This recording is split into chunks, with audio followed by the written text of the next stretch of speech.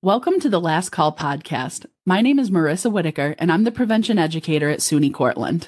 And my name is Sarah McGowan. I'm the Assistant Director of Student Health and Wellness at Onondaga Community College. Our jobs are to educate students about potential risks associated with substance use. We approach substance use from a neutral stance, and our episodes are rooted in public health with a focus on science and harm reduction. Welcome back to the Last Call podcast. So today's episode, How to Save a Life, we're going to be doing a deeper dive into situations that college students might happen across during your college career or maybe even after you graduate, including being a Good Samaritan and what alcohol poisoning might look like in yourself or in someone else. So, Marissa, thinking about all of that, so, what is the Good Samaritan law? Both of our campuses have Good Samaritan policies. In fact, all of the SUNY schools do. And this applies whether you're on campus or off campus, whether you're in a residence hall or whether you're coming back from the bars. So if you see someone who needs medical attention because they may have had too much to drink, they maybe took too many edibles, maybe you're not sure what they've taken, get them help. Our campuses work with students to remove all barriers to prevent them from getting help. Getting in trouble is a barrier for a lot of students and reasons why students don't get help for these situations. So we work with people to remove barriers so they will get help for somebody. So Good Samaritan is the case for anyone who is actively getting help for somebody. There are some exceptions to this. So if somebody shows up and you're actively smoking a blunt, that's not necessarily Good Samaritan. If you are not actively getting help and someone else finds you, that might not be a Good Samaritan case. If you are hiding out because your friend's throwing up in the bathroom and you didn't go get your hall director, that might not be Good Samaritan because you didn't actively get help. So you don't have to be a doctor, a nurse, or a medical practitioner to get help on your own. So just better be safe than sorry. I would rather have a friend who was mad at me the next day because I called than what the alternative could be because I didn't call. So it costs nothing to do the right thing, and you could literally be saving someone's life. So yeah, Marissa, going along with that, there's also a SUNY-wide policy called the Drug and Alcohol Amnesty Policy, which I think is really important to talk about. So this is a SUNY policy. It applies on any SUNY campus.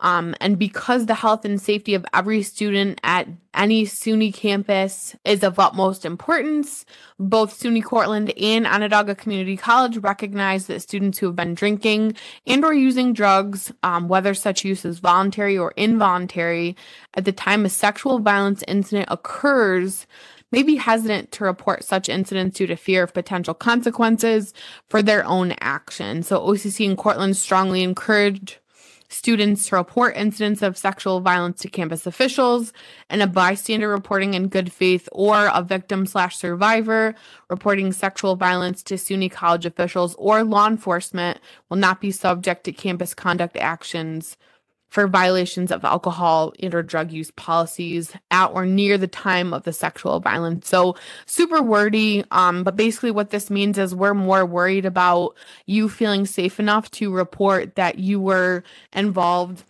in an incident where, sexual violence or sexual misconduct occurred.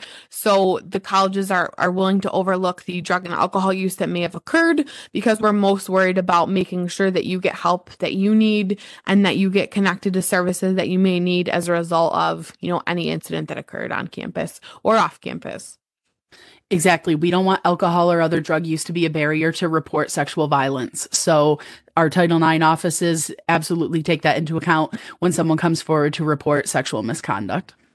All right. So now that we've really explained our Good Samaritan policy, let's talk about how you can talk to a friend after they've been Good Samaritaned. So let's say your friend was throwing up after you came back from a house party and they absolutely need medical attention. They're evaluated. Maybe they're transported. Maybe they're just assessed. How do we talk to them the next day about this? So first and foremost, it's really important to have a follow-up conversation with them after. Don't let something like this fall through the cracks. So we're going to talk about some things you can do, some things you shouldn't do, and how to generally start these conversations. So before you talk to a friend, and this doesn't have to apply just to Good Samaritan cases, this can also extend into how to talk to a friend who might be misusing substances. So the first thing that you should do is educate yourself. Learn about the signs, symptoms, and triggers regarding substance misuse. And problematic use could look different for different people. So for some people, it might be missing a couple assignments. For other people, it might be getting into arguments all the time. For other people, they can't have one or two drinks. It turns into the whole bottle. Something else you can do is take care of yourself.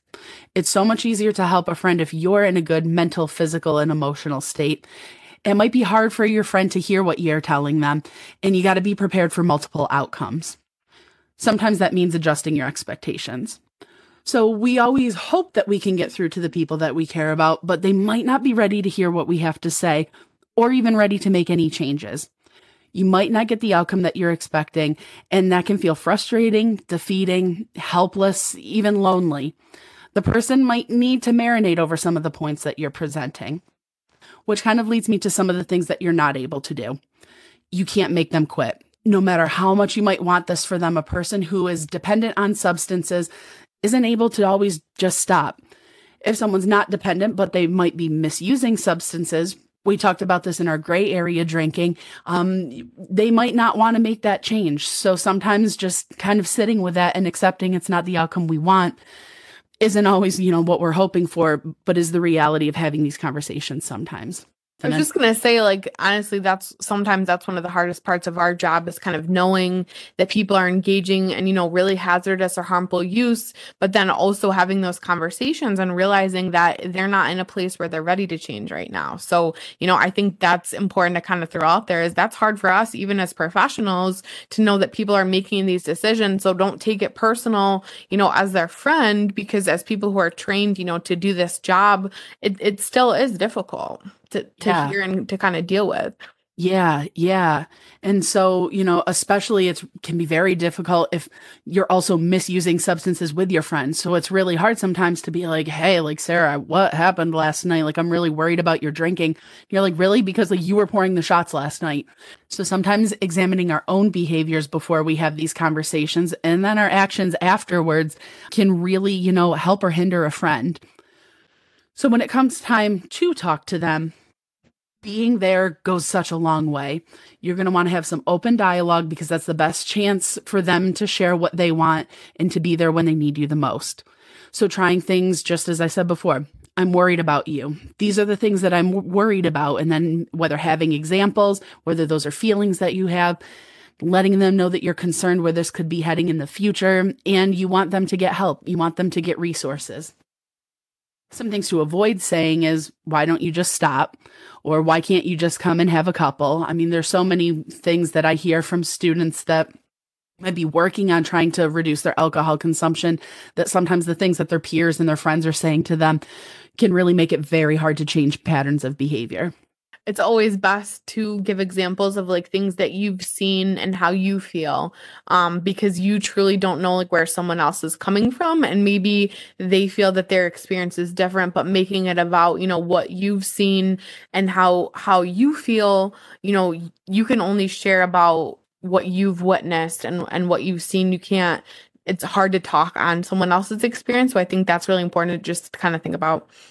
Yeah. And then using those I statements, not you do this when you do that. And so saying something like, I feel hurt when you break our plans to go to the bars. There are a lot of different ways depending on what the situation is, how the conversation could be approached.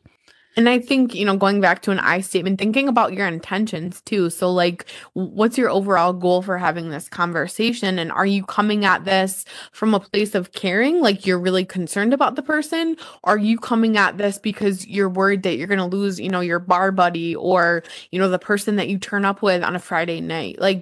Be realistic with what you're hoping to accomplish with the conversation and really think about, are you coming at this from a place of caring, or are you coming at this from a selfish place?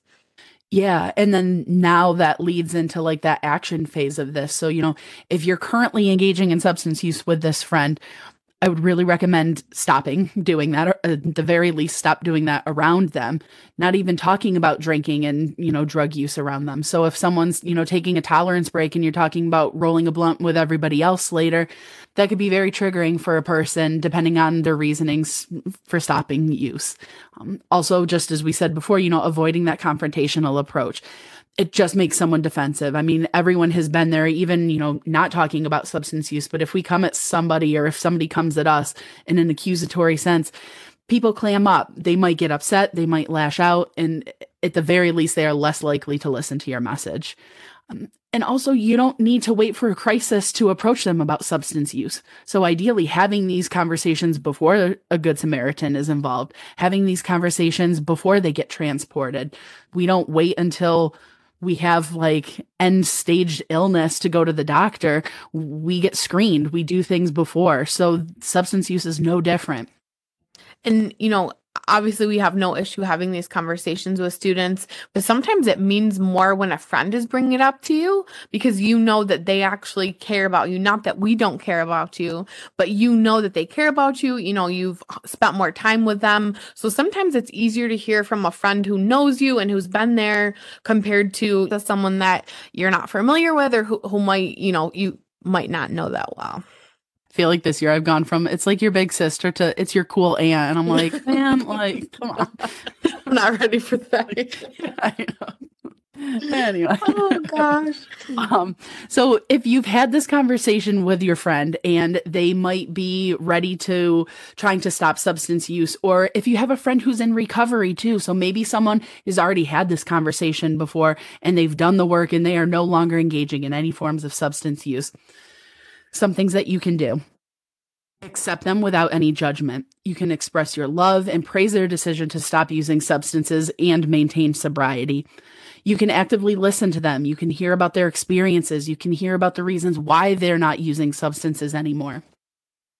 You can encourage and support them for changing their behaviors, letting them know that you're proud of them and you can see a difference. Something really big, especially on a college campus, is to now create a bit of a substance-free environment. That doesn't mean if you still want to drink that you can't, but while spending time with this friend, remove alcohol and drugs from the environment. Don't bring up engaging in substance use around them. You might be able to just stop after one or two, but not everybody can, and some people should abstain from using alcohol. They should abstain from using weed. How are you going to support them? And the big bottom line is to be patient. Recovery can be such a long and complicated process for people, and setbacks can and oftentimes do happen. If they're making any steps in the right direction, accepting them and their setbacks are part of this process. Yeah, I was just going to say, Maris, it looks different with everyone. So, what may seem like a small step to one person could be a huge step for someone else. So also just making sure you're not comparing, your recovery with anyone else's because it can look so different from person to person. Exactly. So I hope that you were able to take away some tips on how you can talk to a friend, also how you can recognize some signs and symptoms of an alcohol or opioid overdose, and how you can step up and act as a Good Samaritan, and how you can save a life. Thanks so much for tuning in. Bye.